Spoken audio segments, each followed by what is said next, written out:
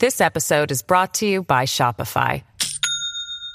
Do you have a point of sale system you can trust, or is it a real POS? You need Shopify for retail. From accepting payments to managing inventory, Shopify POS has everything you need to sell in person.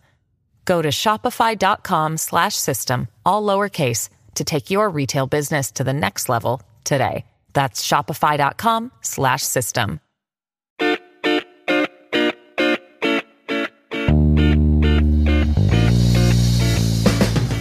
Hello, and welcome to the Slate Political Gabfest for December 2nd, 2021, the Dobbs versus Jackson edition. I am David Plotz of CityCast. I'm here in Washington, D.C. Emily Bazelon of the New York Times Magazine and Yale University Law School. Hello, Emily, in New Haven. Hey, I'm enjoying the fact that John Dickerson, who you're about to introduce, maybe I'll introduce him. He works for CBS News. He has a party hat on. Oh, I was thinking he looks like he's in a penitentiary. Right. It's like Because it those has little stripes. hats that people in penitentiary used to wear. Yeah, it's stripes Yeah. and. Although I also associate this with sort of chef's hat. It's a striped. It's a headband. Yeah. Yeah, that I was wearing on my head.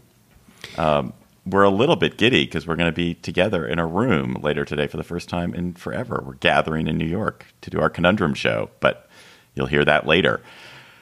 This week, we will talk about the most consequential abortion case in at least 20 years, probably in our lifetime, was argued this week at the Supreme Court. We will talk about that, and we'll have Ross Douthat of the New York Times as a guest to join us.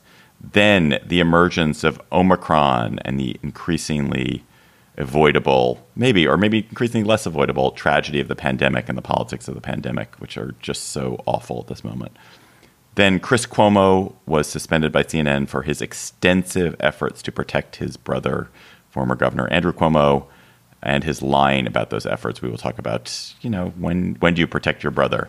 Should a brother be protected? Plus, we will have cocktail chatter. We are joined by Gabfest regular New York Times columnist Ross Douthat, who wrote this week about why he opposes abortion. We're going to talk about the most important abortion case in decades, which was argued at the court on Wednesday. So, Emily, can you talk about Dobbs versus Jackson? What was being argued? What's a reasonable summary of how the argument went? And then we'll get into it. This case is about a challenge to a law that the state of Mississippi passed that nearly bans abortion after 15 weeks, with very few exceptions. What we heard at oral argument were the three liberal justices making the strongest case they could for respecting precedent. Justice Sotomayor, in particular, talked about the political stench that would surround the court if they are seen as just flipping on this because recent justices have more conservative views on abortion. The current law is you cannot ban abortion before a fetus is viable. There were deeply conservative justices who's made it clear that they think that Roe is egregious, a terrible precedent, a stain on the Constitution that should be overturned. Chief Justice Roberts was kind of all by himself and looking for some kind of middle ground. It seemed like he wanted the court to find that viability was no longer a strict line, that states could restrict abortion before viability, but it wasn't clear that anyone else was on board for whatever compromise he was after or what standard he would come up with. And then you had Justice Kavanaugh and Justice Barrett. Justice Kavanaugh seemed to be in line with overturning Roe, or at least he compared it to other stigmatized decisions of the past, like Plessy versus Ferguson in 1896, in which the court enshrined the principle of separate but equal. Of course, the court overturned that in Brown versus Board. And so it was as if Justice Kavanaugh was putting forward a kind of best hits list of overturning precedent and suggesting that Roe should join that list. And Justice Barrett surprised me the most. She asked why safe haven laws were not enough to kind of protect women's rights and autonomy. She was talking about laws that have made it slightly easier for women to give babies up for adoption. And she revisited this question of adoption a couple of times and seemed to be suggesting that as long as women didn't have to actually raise the children they would bear, that they didn't necessarily need a right to abortion. I have to say I found that pretty shocking. Ross, which of the arguments, as someone who's I think I can say is more sympathetic to the move to ban abortion or at least make it much more difficult, which of the arguments did you find effective, or where did you sense that the conservative justices were hearing something they liked? I mean, well, first, I basically agree with Emily that out of the conservative justices, it was only Roberts with, I think not surprisingly, an assist from Elena Kagan trying to sort of prod towards the question of whether there's a standard besides viability, basically, that the court could come down on. I think the challenge, and you could see this in especially the Solicitor General and the lawyer for the abortion clinic, is that viability is an extremely workable standard in the sense that it's clear. It's clear. I mean, there is ambiguity, obviously, like of exactly when a baby becomes viable in the womb, but we can say for certain that a 12-week-old fetus is not viable and a 32-week-old fetus is viable, right? So the law likes clarity for understandable reasons.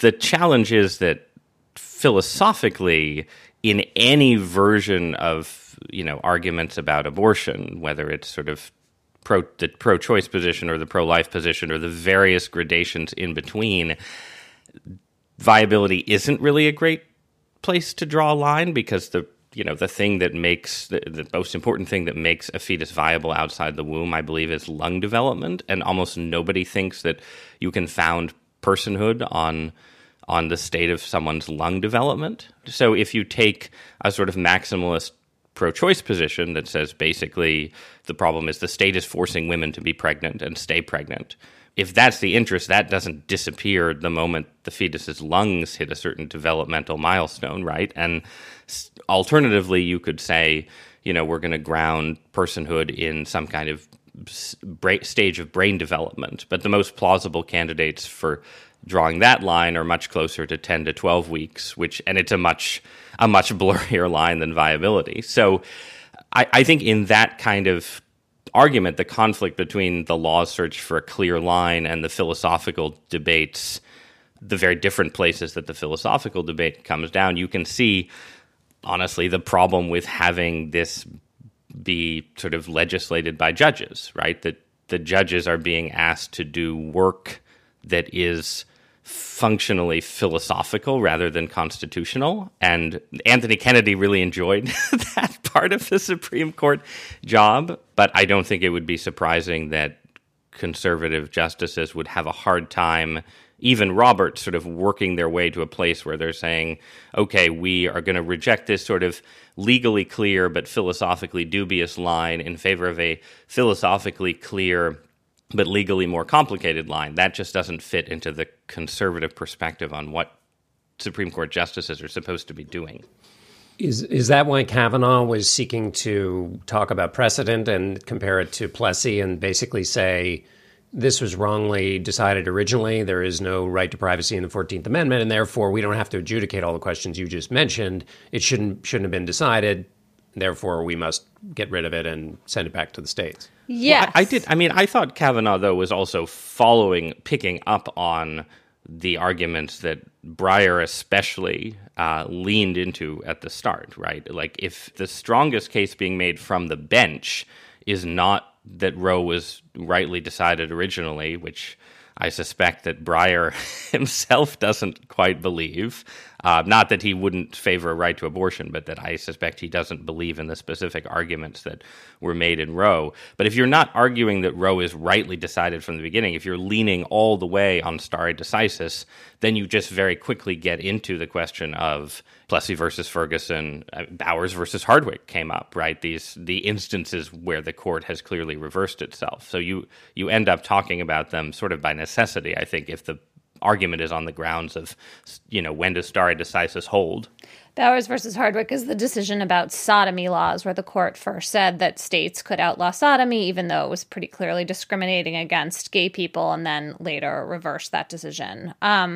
So there are these philosophical versus legal questions about where you draw the line. I mean, do you think that the court should draw the line earlier? Like, I think a lot of people who think access to abortion is important would be willing to have a line that was before viability if they thought it would settle the political dispute, right? I mean, this is something Will Salatan has written about for Slate for years, and I think you could imagine a position, and this is the way a lot of European countries work, where nominally there is an earlier line. So France and Germany nominally say that women have a right to abortion up until 12 weeks, but then there are lots of exceptions. And so, in fact, people who are delayed beyond that time period who need to get abortions for urgent reasons, they get abortions. And that is true in other countries in Europe, too, that there is a lot of access. There's also insurance that pays for abortion and birth control and just sort of a whole public health apparatus that supports all of this. But we don't have anything like that in the United States. And so the argument from the pro-choice side yesterday, and I understand it, is that to fully support women's autonomy, viability is important because that's the moment when a baby can live outside the womb on its own. Before the point of viability, the fetus is wholly dependent on the woman's body. And so that's the line we've come up with. And so I feel like there's this problem between a more potentially pragmatic solution and these absolutes that we talk ourselves into.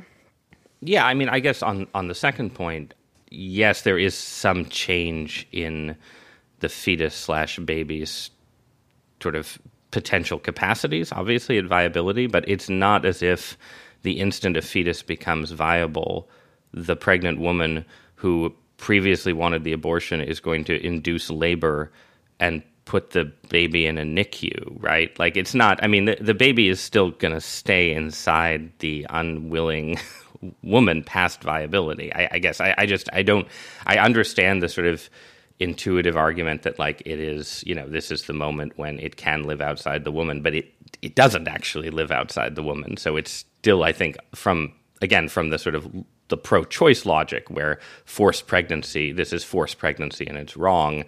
I don't think it actually gets away from the problem. On the compromise question, I mean, I disagree a little bit about the landscape in Europe. I think it is actually not so much in the Netherlands and Scandinavia, but in France and Germany and Italy, it is reasonably difficult to get an abortion. Put it this way, there are impediments to getting an abortion after 10 to 12 weeks that I think, were they implemented in New York State tomorrow, most liberals would be up in arms about, right? So there are actual impediments. You have to, go through various processes. In Germany, women in France end up sometimes going to the Netherlands for late-term abortions. So I don't think the European settlement is something that would be perfectly satisfactory to most of the pro-choice side. But do you agree, though, that it's important that it's embedded in this public health system in which people have insurance, they have much more access to long-acting birth control, that there's this whole support for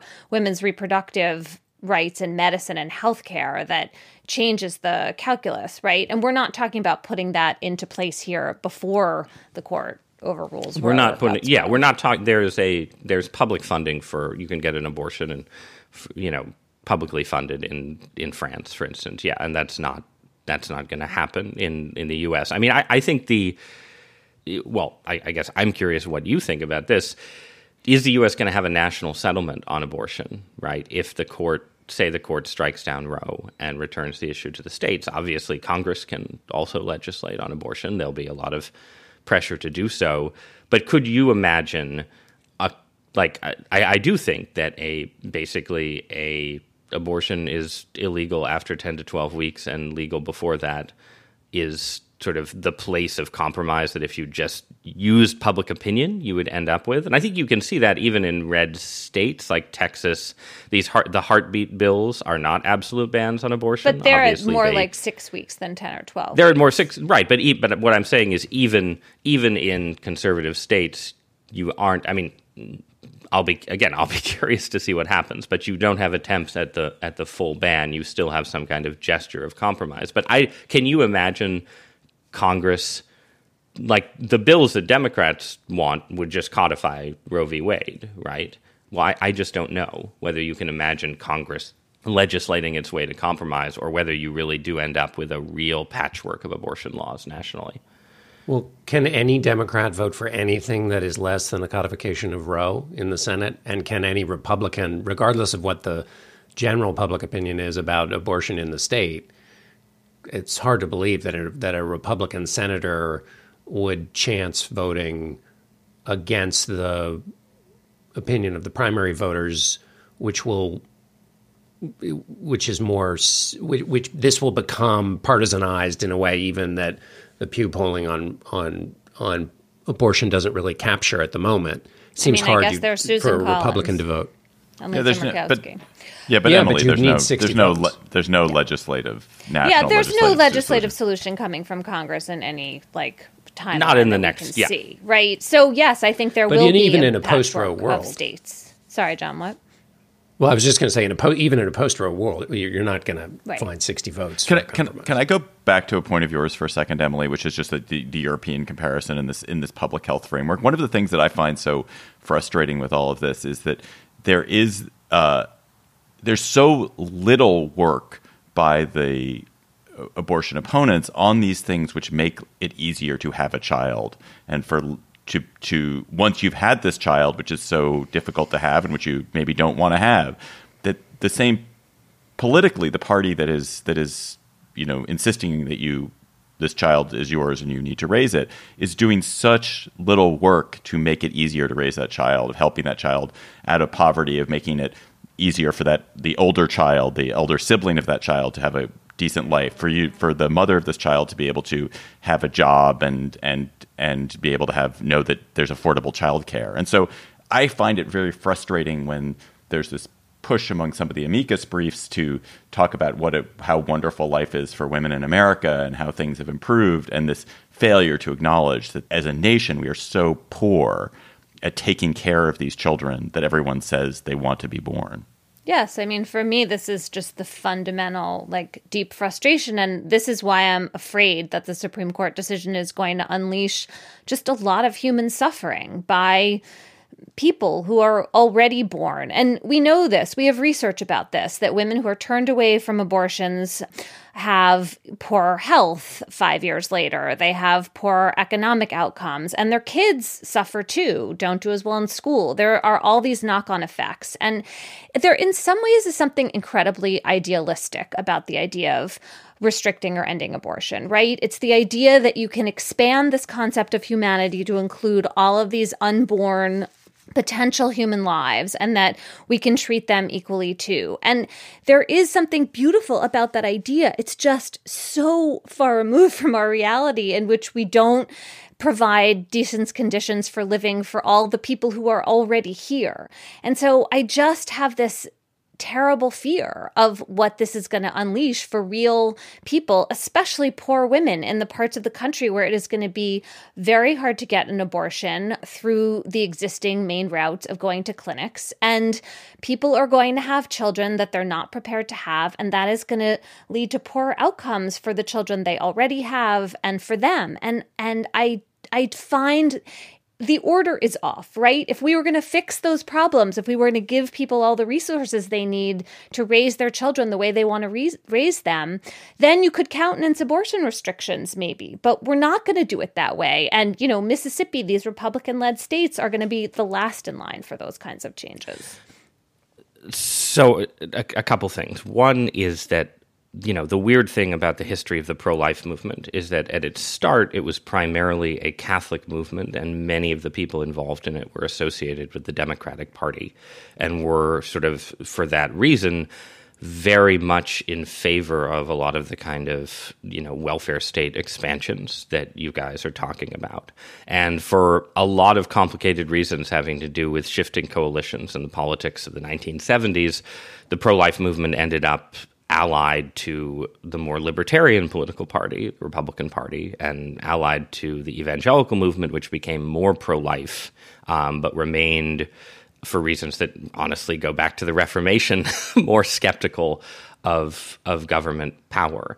And that does create this dynamic where, I think if you just sort of polled pro-life activists, people who are deeply involved in the movement, on their views on government spending on new mothers and things like that, they would look more liberal than maybe some liberals would expect. But they are part of a political coalition that has tended to oppose things like Medicaid expansions and so on.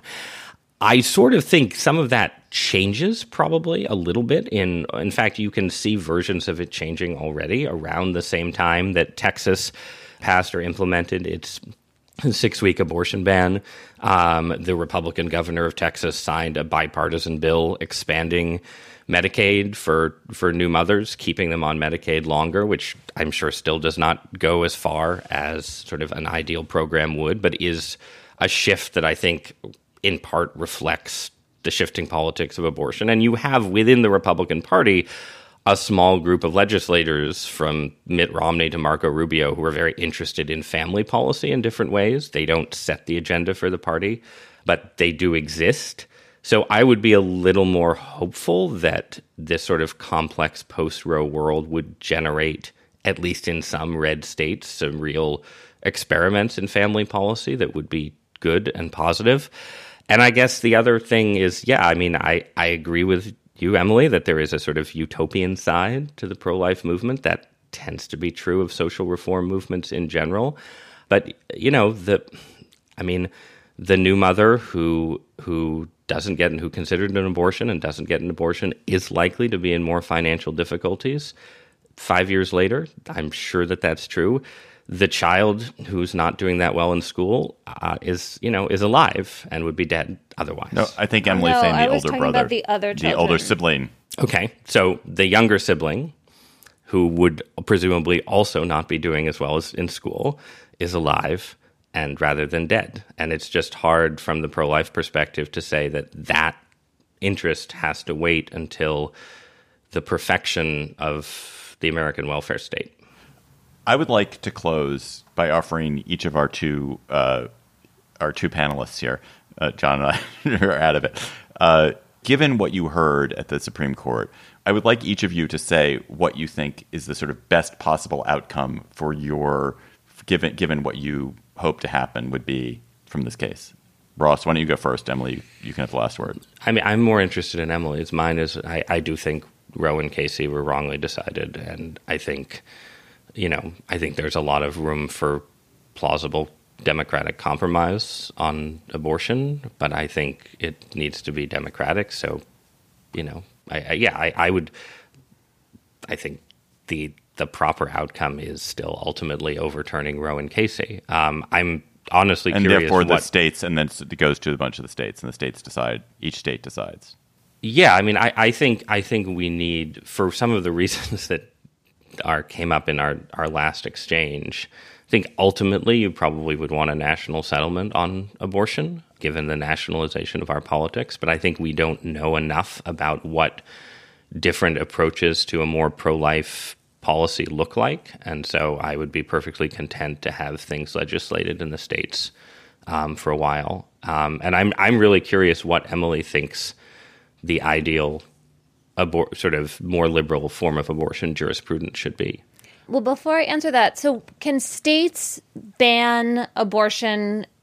Can they have heartbeat bills, and can they also ban telemedicine so that you can't seek abortion from other states that have more liberal rules?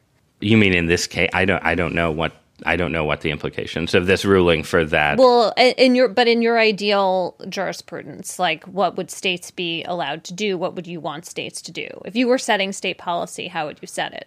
If I were setting state policy, I would be very cautious initially about trying to do things like telemedicine bans. I mean, I think I said this in the Times piece, but I think that the strength of the pro-choice argument lies in its stress on the idea that you don't want, that there's a certain kind of abortion regulation that requires a kind of police state approach, like where you're scrutinizing suspicious miscarriages and things like that. And I am against that. I'm not sure where telemedicine kind of things fall in that territory. But I think my initial goal would be for states to be able to, not have abortion clinics within state limits. So there are 19 states that now have telemedicine bans, and Texas at least is banning mailing the abortion pill into the state. So that's the legislative reality. So that would be there. Yep. Yeah. So, I mean, my answer to this question is that I wish I could think of a way that women could be free and equal in the world and not have a robust right to abortion, because abortion is so divisive, but I just can't see it. I don't see how you force people to be pregnant and they can be free and equal in our society. And that, I agree with Justice Ginsburg, should have been the basis for Roe all along. And for me, it makes a lot of sense that access to abortion is a constitutional right for those reasons. Whether there could be some kind of pragmatic compromise more along the lines of what some European countries do, where states are allowed to give more interest to the rights of the fetus, during the second trimester. And that would be a way of settling the terrible political fights we've had over this. And there would be exceptions for women, but they would have to go get permission from doctors or panels at hospitals. If I thought that was a political settlement, I would be willing to move in that direction, especially if it came with things like public health funding for abortion, which is present in those European countries and seems just so crucial to me, along with access to long-acting contraception and good sex ed, because those are the reliable ways in which we reduce the number of abortions, if that is the goal, which it seems like should be a shared goal. So I guess that's the world that I wished we live in. It's some combination of our constitutional right and some kind of pragmatic solution that recognizes the politics. But I fear that we are going to take steps away from that kind of reality. And we are going to have this polarized country in which we still have abortion up until viability in blue states, like where I live, and women in red states are going to be out of luck. And it is a big country. So asking people to travel to clinics is a huge ask. And the hope that I have in this lies in the abortion pills, which have increasing research showing how safe and effective they are. And what I fear, Ross, is the kind of police state that you were just talking about, in which women are going to be ordering those pills over the mail. And if states are serious about stopping them, they are going to be opening the mail and putting those women in jail. That's where this ends, if you really want to ban abortion. And that I find really, really disturbing. Ross Douthat is a columnist at the New York Times. Emily Bazelon is a writer at the New York Times. You should subscribe to the New York Times, apparently. So you get this amazing content. I've heard good things about Slate, though, too. Ross, thank you. Absolutely. Slate Plus members, you get so much good stuff from being a Slate Plus member. As those of you who are members know, it's just $1 for the first month and a very reasonable price for the rest of the year. And you get ad-free podcasts, you get bonus episodes of shows like Slow Burn, and you support the work we do here on the GabFest. And of course, you get a bonus segment from us every week, which is some of the funnest stuff that we get to do. And this week's bonus segment is going to be the GabFest gift guide. What we love and want to share, the best things that we've seen that we think maybe your loved ones would like. So go to slate.com/GabFestPlus to become a member today. This episode is brought to you by FX's The Veil, starring Elizabeth Moss. FX's The Veil is an international spy thriller that follows two women as they play a deadly game of truth and lies on the road from Istanbul to Paris and London. One woman has a secret, and the other has a mission to reveal it before thousands of lives are lost. FX's The Veil, now streaming only on Hulu. This episode is brought to you by Shopify. Do you have a point of sale system you can trust, or is it a real POS? You need Shopify for retail. From accepting payments to managing inventory, Shopify POS has everything you need to sell in person. Go to shopify.com/system, all lowercase, to take your retail business to the next level today. That's shopify.com/system. The Omicron variant, which I could swear is a Robert Ludlum book I read as a teenager, is jittering the world. The new variant appears to have qualities that might make it very infectious, and that might make it resistant to current vaccines. Maybe. And it arrives at a really bad moment because the fight at the pandemic has descended to a new low here in the U.S., with Trump-appointed judges blocking Biden vaccine mandates and red states now effectively campaigning, leaders of red states effectively campaigning, even paying people not to get vaccinated. So, Emily, let's start with you. How scared of Omicron are you? Personally. Personally, not that scared because I'm pretty healthy and I'm pretty good at denialism about COVID and many other things. But I am scared about the impact it's going to have on opening back up, on the economy, on my kids in terms of what they can do in the world, and on other people who have many more health risks and could get. It seems like the question is particularly whether Omicron is as or more infectious as Delta, and then whether it's more virulent. And we just have no idea. But the fact that its spike proteins are so different from the other strains of coronavirus suggests that it might be less affected by the vaccine. And that is just an incredibly depressing prospect that we're going to go back to not having the kind of immunity that we've had in the last at least several months, at least some people in the world. So, John, you're really great at thinking and talking about uncertainty. And this is a moment of deep uncertainty around this virus. We will know a lot more, presumably next week, and more even than the week after that, and so on.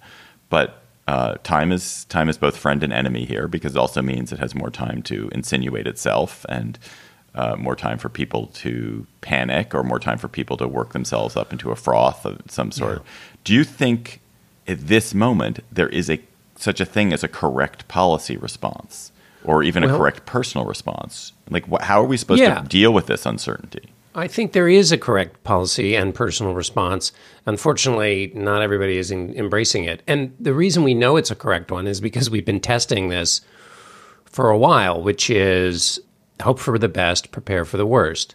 Now, that doesn't mean shut everything down. Nobody's suggesting that. But one thing we've learned in all of the big, so there have been 7 named variants. There have been lots and lots and lots of variants, but Omicron, which I also understand can be pronounced, I think in England or in Europe as Omicron, and that's okay to do. So just don't correct anybody if you hear them say them that way.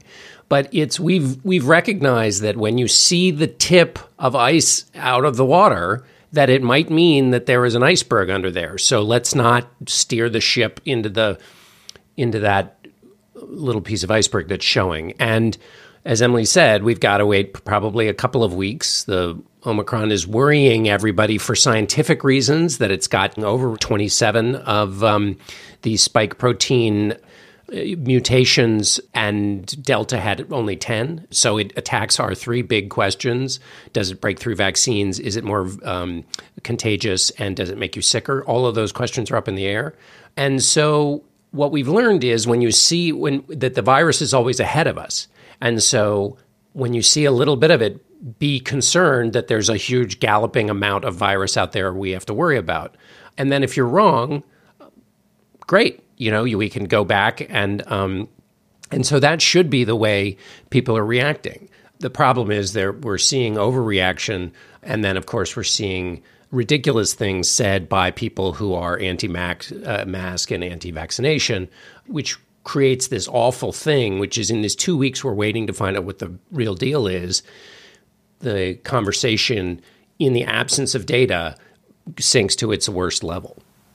Emily, one possible case to be made about this variant is that this represents a deep failure of the world, that the world should know, we knew, the epidemiologists knew, that the more we get vaccines out into the world, the less likely it is that the virus is spreading wildly all over the world, because there's just less place for it to spread, more people are vaccinated, and thus less likelihood of mutations that make this an ever deadlier or more infectious disease.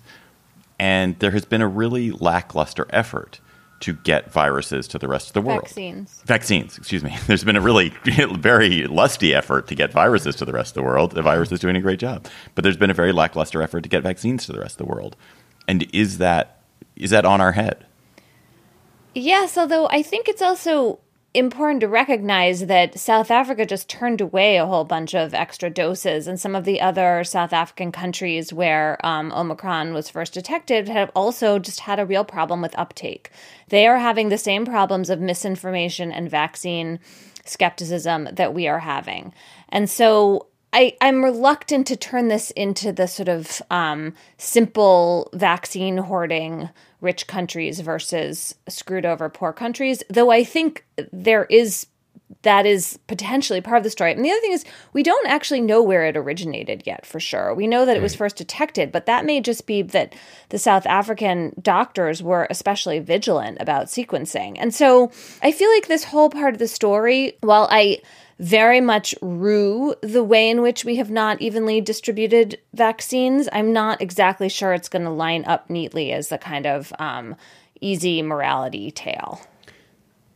That's exactly right. Based on everything I've read, is that it's not a shortage of vaccines, it's a shortage of vaccinations, which is in Africa, in part the result of generations of abuse and disinformation by authorities with respect to medical treatments and or the withholding of medical treatments with respect to AIDS. And there was reporting, I think Thursday, that in the Netherlands, they found 2 cases of Omicron before the South African planes on which they thought it came had even landed. So that's what suggests that it may not necessarily come from Africa, which nevertheless, part of this is a reminder that, and it's extraordinary that we have to remind people of this, but I guess with 45 million Americans unvaccinated, it has to keep happening, but that there are consequences to not getting vaccinated that go beyond your own body.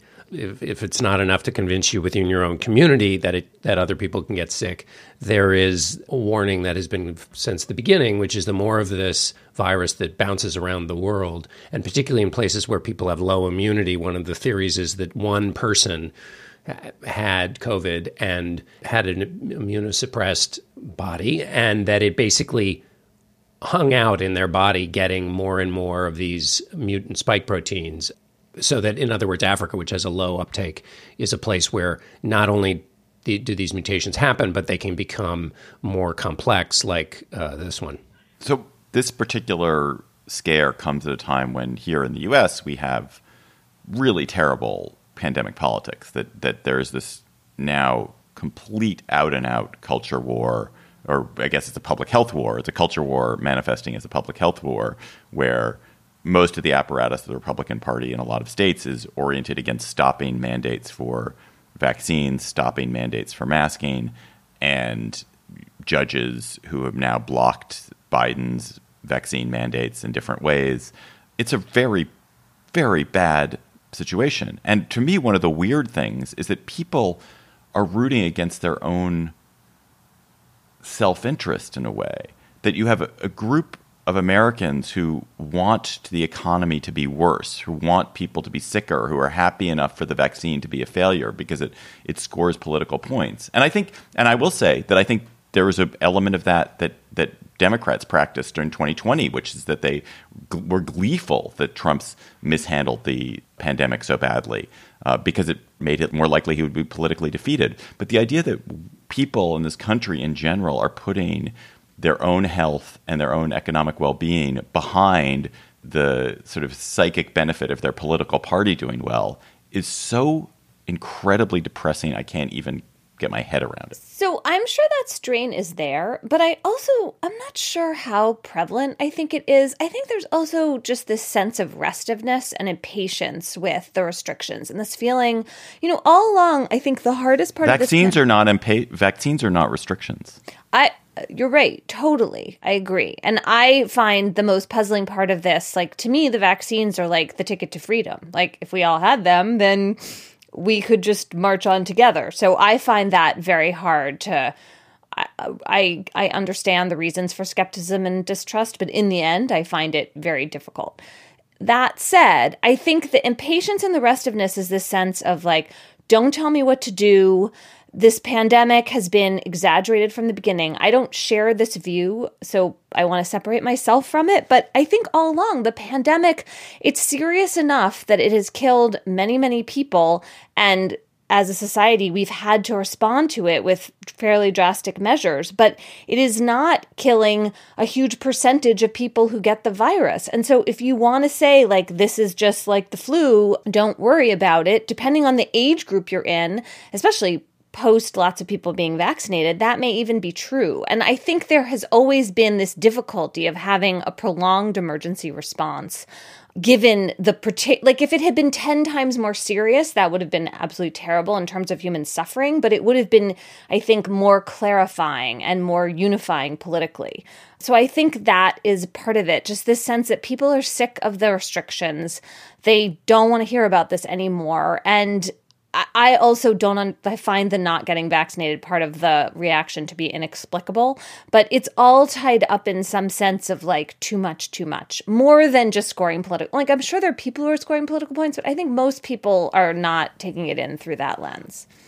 I think the restiveness you describe certainly exists, but I think you do have members of Congress and parts of the conservative and I don't even, conservative isn't the right word. We need to sort of parts of the partisan media establishment making the claim, and this goes beyond restiveness, making the claim that Omicron is a confection of the Democratic Party.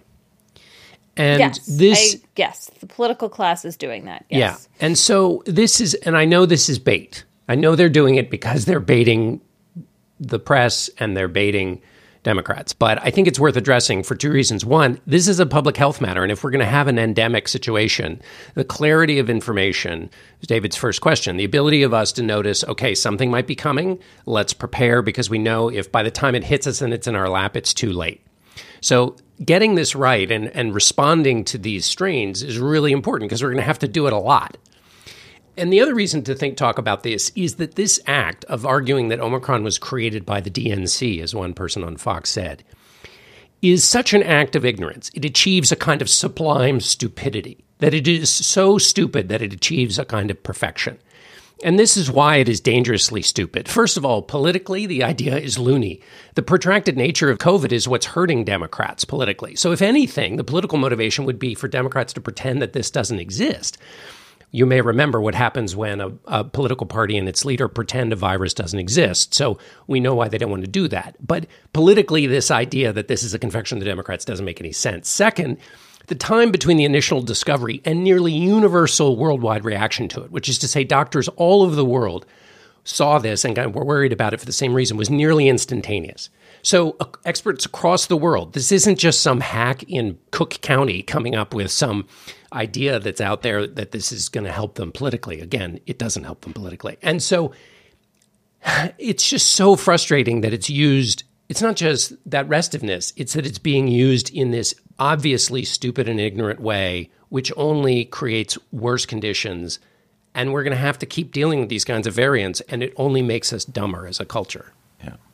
I want to close, by posing something to you guys. First of all, I do want to say, Emily, I think your point about restiveness is dead on, except I think that really applies to masks, schools. I think the idea that it's been conflated to include vaccines is a particularly pernicious and wicked thing that's been done by people for mostly fairly either ignorant or malevolent reasons. And I'm 100% with the people who are like, I'm tired of wearing a mask. I'm tired of my kid not going to school. I'm tired of not being able to, do this and that. I get that. But the idea that those same people are like, well, and also I don't think people should have to have vaccines, which are the root out, is a different matter. But that's not the point. I want to connect this to our previous discussion, which is that there is some kind of sick irony of people talking about this narrow sense of liberty, that they have this narrow idea of liberty. Liberty is freedom to be able to do whatever you want with your own body, in this case also your child's body, by refusing to get your child vaccinated. Forbid, you choose to not give them vaccine and cause yourself harm, society harm, and your child harm.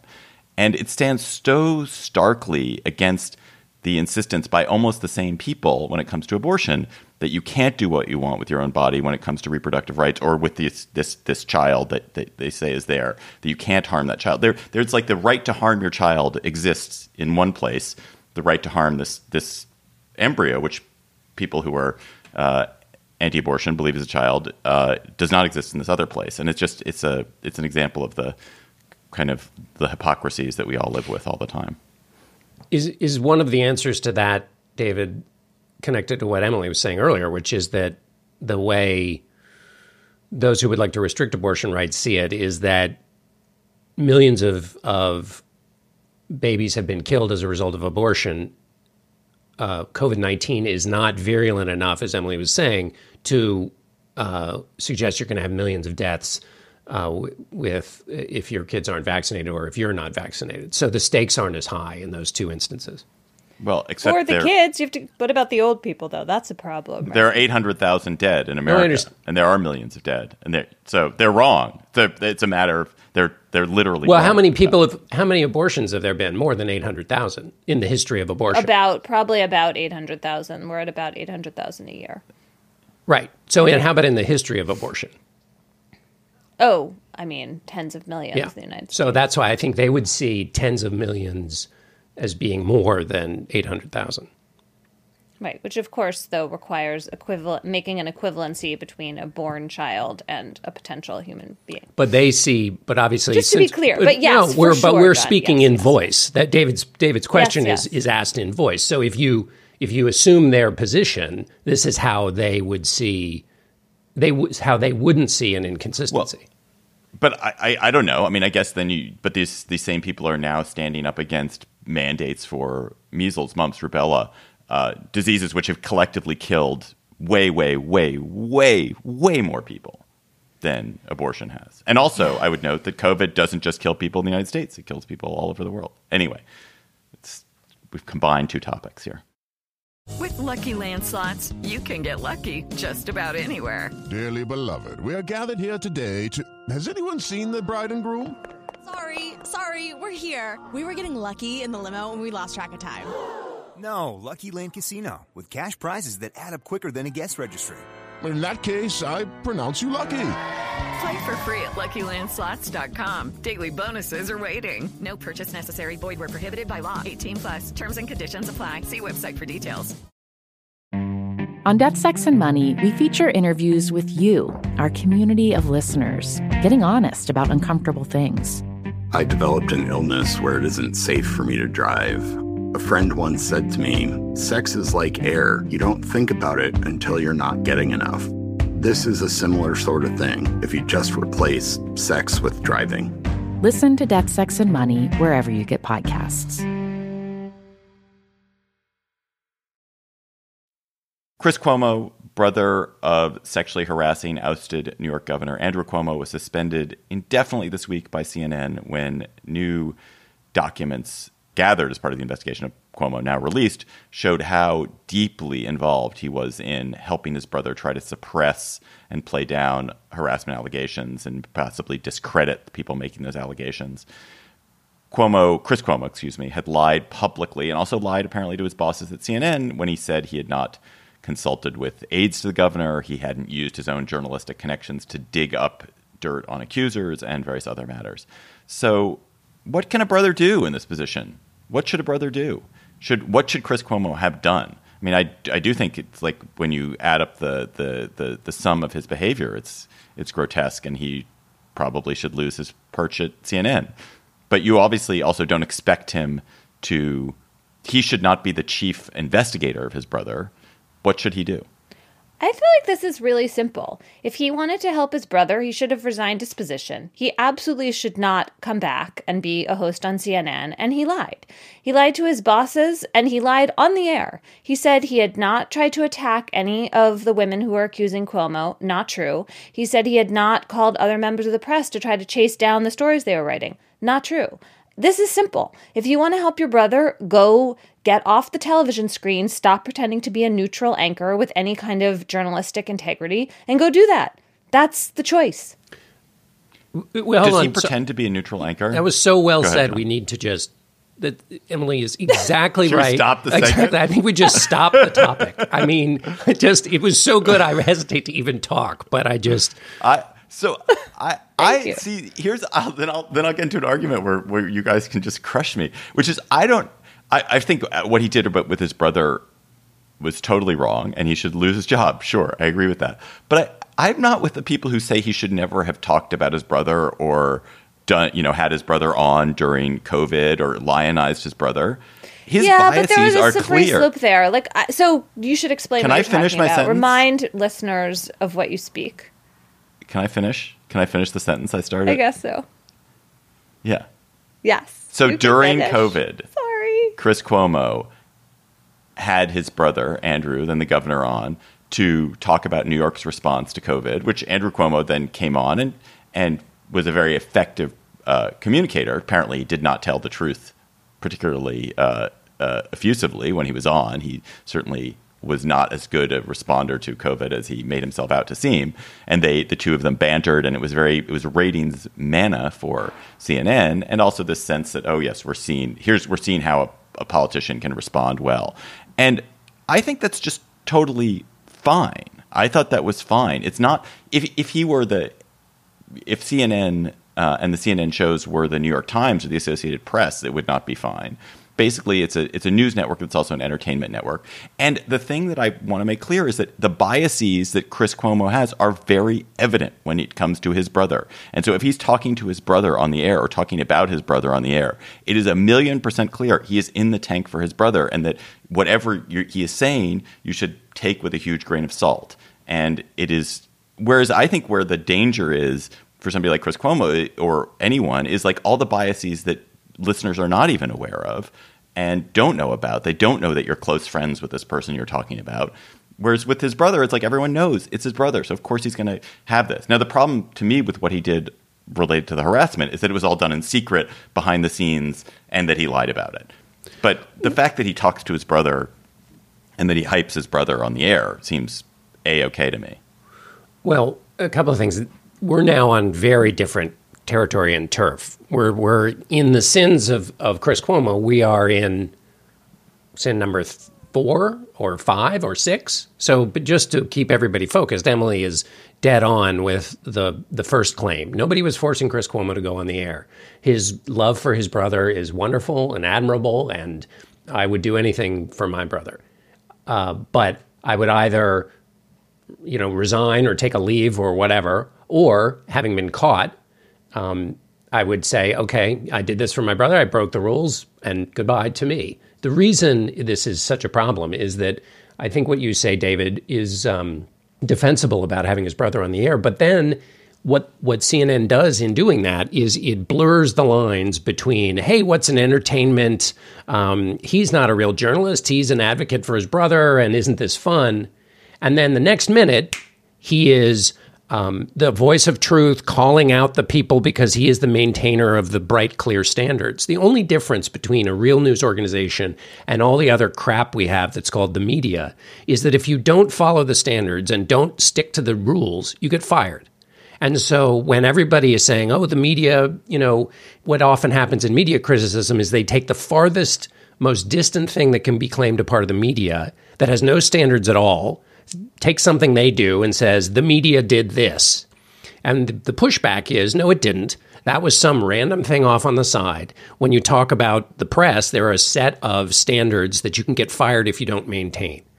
And if you don't do that, you no longer are a news organization. And that isn't just a problem for CNN. It's a problem for all of us. And one of the central questions of our time is the dissolution of standards in politics and everything else.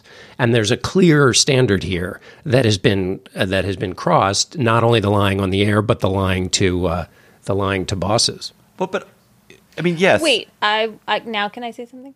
I mean, I agree that these are lesser sins, but I think looking back, it looks worse in a way that was kind of predictable. So I don't at all agree that CNN is not held to the same standards as the AP or the New York Times. Like, I don't get that. Like, because it's television, they define themselves as a news organization. And so I think that John is right about the kind of stench that they create, to borrow a word that Justice Sotomayor used effectively this week, for the rest of us. And I also think the problem, I agree with you, David, I'd much rather have the biases out in the open. The problem was the airtime that Andrew Cuomo got that other governors did not get. And if you think about how ineffective his response to coronavirus proved to be in retrospect, the idea that he was the one who got to seem like the entertaining, but also like, I've got your back governor for many more minutes on national television than anyone else seems like especially bad. Like, it wasn't even an accurate portrayal, and it pumped up someone who was like not requiring accurate reporting from nursing homes and putting people at risk in these ways that we could not see at the time. So I don't give them a free pass on that. Yeah, I guess it's, well, right. So CNN, CNN knows when you hire but CNN hires Chris Cuomo because they know that Chris Cuomo brings access to Democratic elites and brings his particular access to his brother, who was then the governor. I mean, come on, all of the access to Democratic elites is like hardly a difficult thing to come by on television. I don't see them like refusing to go on. And also the idea that, you know, they hired Chris Cuomo so that like he could do funny interviews with Andrew Cuomo. Like, if that's true, that's a really bad reason to hire someone as a news anchor. I don't think that's why they would have hired him. I also think that CNN, I don't watch CNN. I have never, to my knowledge, I have never watched Chris Cuomo on the air. So honestly, I don't know what his show is like, and I don't know whether it's masquerading as a straight news show or something else. I just don't. In my own head, it's like, oh, it's sort of like Chris Hayes or Rachel Maddow. It's like that, and so that is a different genre of show than the old Bernard Shaw, which is probably the last time I watched CNN, is when Bernard Shaw was on, and whatever the news shows that they had then.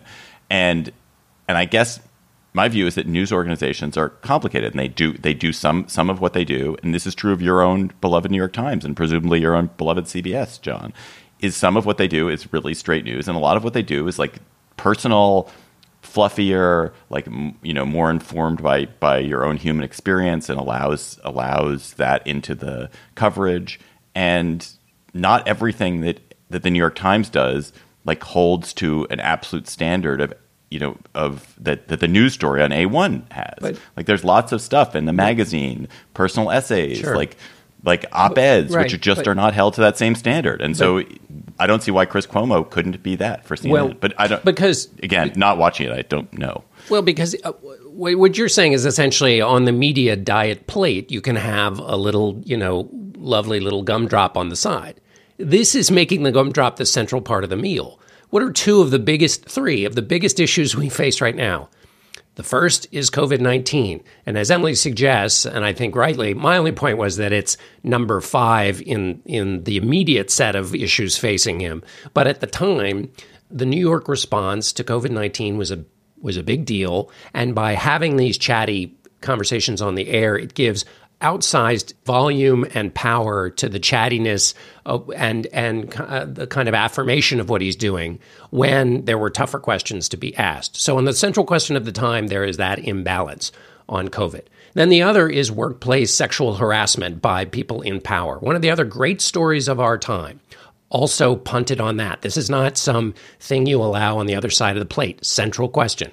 Other is the dissolution of standards in our world, where basically Donald Trump can come in and say, you know, these standards you want to hold me to, they don't matter because nobody keeps the standards. When it comes a question between keeping the standards and making a profit, all these people who are criticizing me in the media and saying I'm not living up to a standard, guess what they do when the rubber meets the road? They screw the standards and they keep the money. So don't hold me to these bullshit standards because they don't do it themselves. 3 of the most major issues of the day, central meat at the center of the plate, all totally undermined, corroded, and corrupted by this. That was great. That was totally great. And the idea that CNN, which holds itself out as a reputable news organization, has given Fox and other outlets and, you know, former President Trump clips in which Chris Cuomo is outright lying to his audience, like 100% lying. That is like bad. That is just clearly bad for, you know, any kind of efforts to show that there is a distinction between media organizations that, yes, are flawed, yes, have different kinds of rules for different sections of the newspaper or whatever, but do correct mistakes and do not lie outright to their audience. Like, that is a big problem that happened. And I would just, one other thing is there are the slippages that we all make as part of being human and for which we should all be, you know, generous and forgiving in our interpretations. This continued long after and was done. This is much more an act of repeated commission rather than a momentary slip up. Yes, and just to be clear, for the record, I do not in any sense defend what he did around his brother's sexual harassment.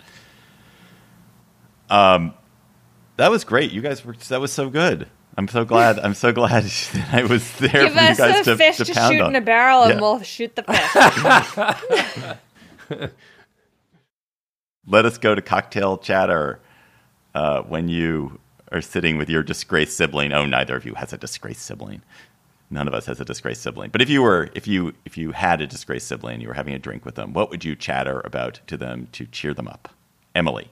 I want to recommend an episode of On the Media from December 1st. Brooke Gladstone, the host of On the Media, did, I thought, a great episode about Hanukkah. It's called A Different Hanukkah Story. They started with some clips of Jon Stewart, including one where he's talking to Stephen Colbert. And Jon Stewart is just very good at bemoaning the deficiencies of various Jewish holidays in a very, I find, sweet and poignant way. And mostly this segment consists of an interview with Rabbi Jim Panett, who is my rabbi, a rabbi at Yale who I've known for many years. And Jim talks about how the origin story of Hanukkah is really about a civil war among Jews. That is not how it has come down to us in the slightest. We think of it as being about this miracle of the oil burning for 8 nights instead of 1, and then also a defeat of the Assyrians led by King Antiochus. But in fact, there was this real internecine struggle going on among Jews at the time, which lasted for decades and ended poorly. And Jim wrote a piece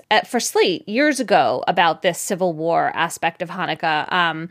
And I loved hearing him talk about it and make it really relevant to various challenges around the world today. So I really recommend this episode of On the Media. It's called A Different Hanukkah Story. And thank you to my sister Dana for telling me about it.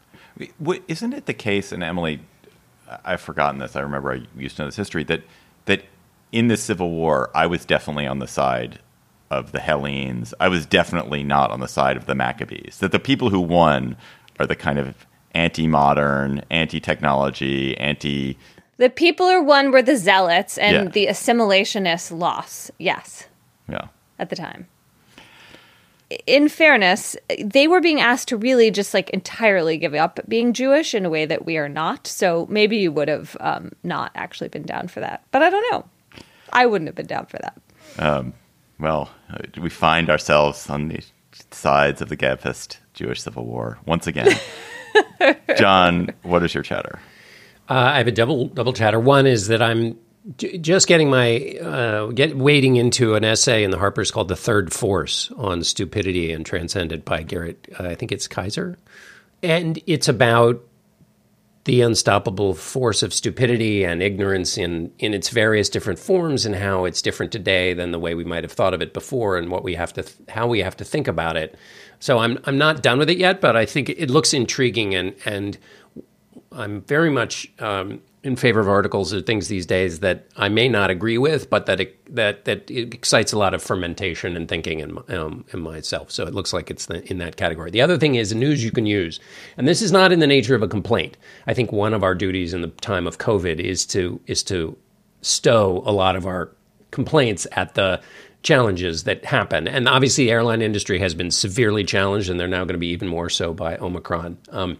However, some long ago made airline plans, this has now happened to me several times. The airlines will change your reservation, and they will change it in a number of ways. 1, they will book you a new plane on a new day.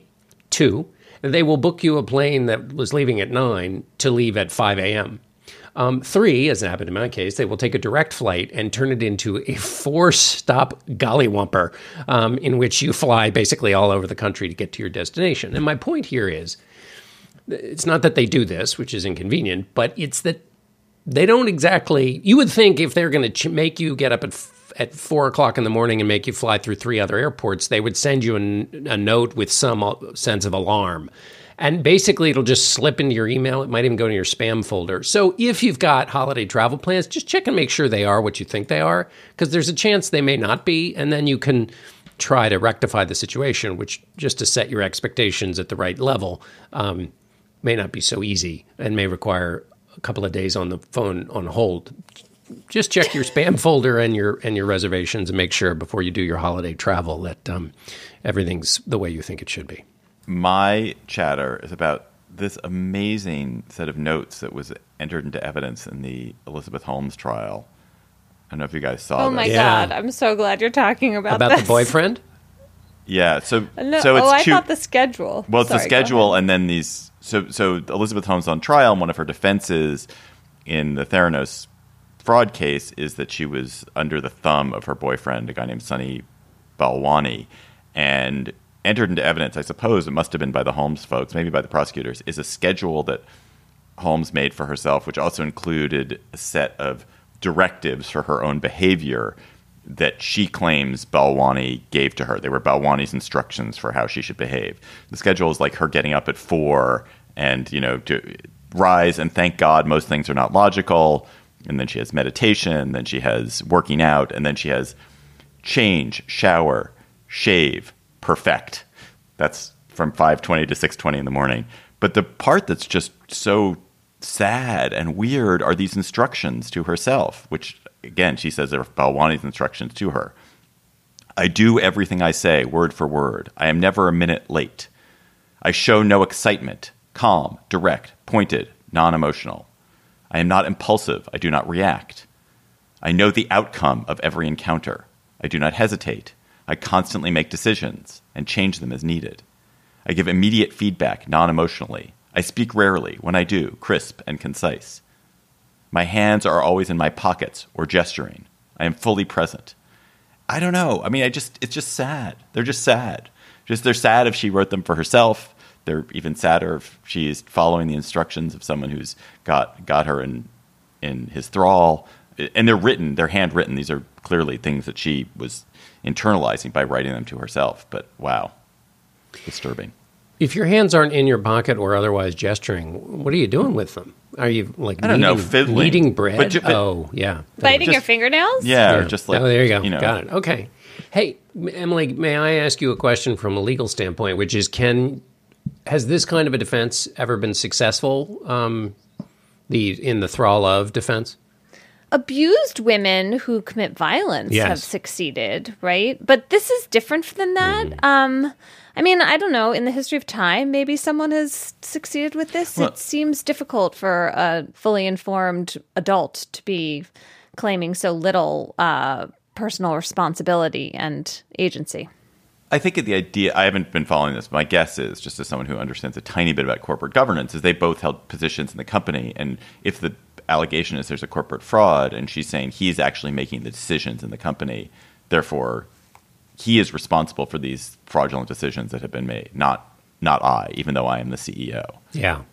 Right, so but it's shading into like he had control over me, abusive boyfriend, like, right? It's Svengali. Like. Yes.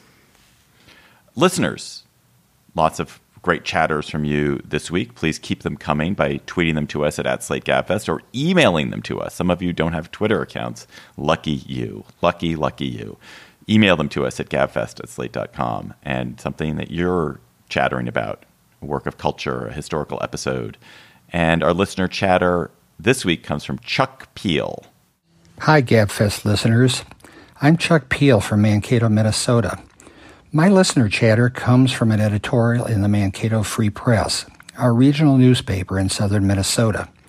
As a historian, I've found valuable sources using selective Freedom of Information requests, but now school districts in our state are being overwhelmed with spurious and politically motivated public records requests from right-wing activist groups. These require broad computer word searches of hundreds of thousands of documents, looking for dozens of hot-button keywords and phrases, including anti-racism, whiteness, and even the title of a Howard Zinn book. Such harassing tactics require countless hours of staff and computer time with the clear goal of intimidating educators. But these tactics also make a mockery of legitimate, targeted information requests from the press, advocacy groups, and scholars who know the value of truly open records. Good point. Abusing Freedom of Information Act, really bad idea. That is our show for today. The GabFest is produced by Jocelyn Frank, our researchers, Bridget Dunlap. Gabriel Roth is editorial director of Slate Audio. June Thomas, managing producer of Slate Audio. And Alicia Montgomery is executive producer of Slate Podcast. Please follow us on Twitter at @SlateGabFest.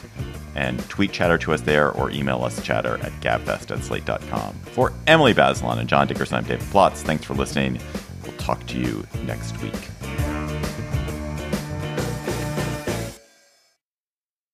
Hello, Slate Plus. How are you? It's Black Friday, Dirty Thursday, Woeful Wednesday. Somnolent Saturday. Sanctimonious Saturday, whatever it is. But it's a day, and it's GabFest Thursday, I guess, is what it is. So we are going to do our GabFest gift guide. What is it that we think that you should be getting for your loved ones? Go. Anyone? I got a list. But go. You go. Go. Okay. Need a great book, a food book, Gastro Obscura. I know it's self-interested here, but it's a guide to the world's food wonders. It's amazing. It's an amazing, amazing book. It is like I recommended the Atlas Obscura book a few years ago. I know a lot of you bought it, the Gastro Obscura book. Same, beautiful, fascinating, endless hours of delight. Frame some family photos. Frame photos for somebody. John Dickerson. Can I jump on that? Frame, yes, but also no. So what I always worry about when you give a frame is it's like, do you like the frame? Where's it going to go? But what I've found interesting recently is the pictures you can get printed on like box. So it's not in a frame, but it's in a sturdy kind of box material. That way you can either put it on a desk, you can put it on a wall. It has more versatility to it. But I'm with you in the general idea. Okay. But give somebody nobody doesn't want to have a photo of a loved one around.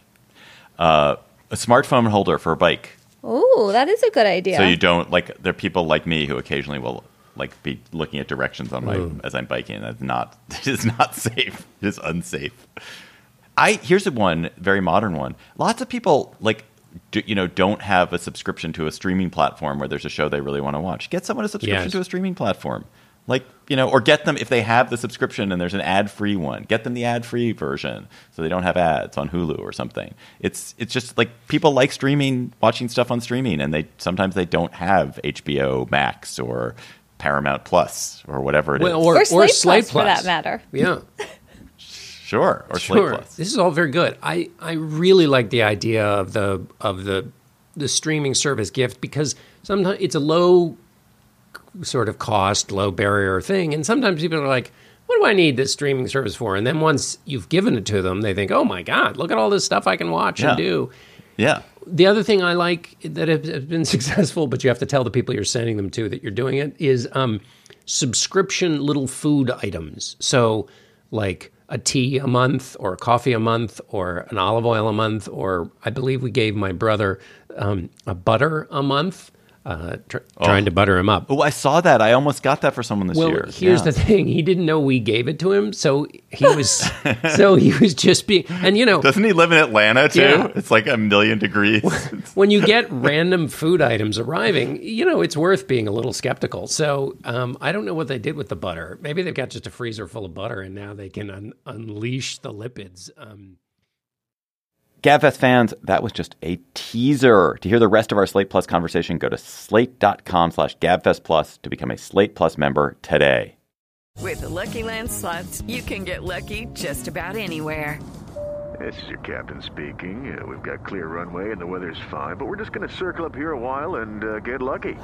No, nothing like that. It's just these cash prizes add up quick. So I suggest you sit back, keep your tray table upright, and start getting lucky. Play for free at LuckyLandSlots.com. Are you feeling lucky? No purchase necessary. Void where prohibited by law. 18+ terms and conditions apply. See website for details. Hi, this is Dahlia Lithwick, host of Slate's legal podcast, Amicus. If you're listening to this show, you might be interested in Amicus's live show that we're hosting in Washington, D.C. on Tuesday, May the 14th. My colleague, Mark Joseph Stern, and I will be talking to some amazing guests, including Sherrilyn Ifill and a sitting state Supreme Court justice, all about how originalism, a relatively recently invented way of interpreting the Constitution, has taken over the Supreme Court and radically reshaped the law.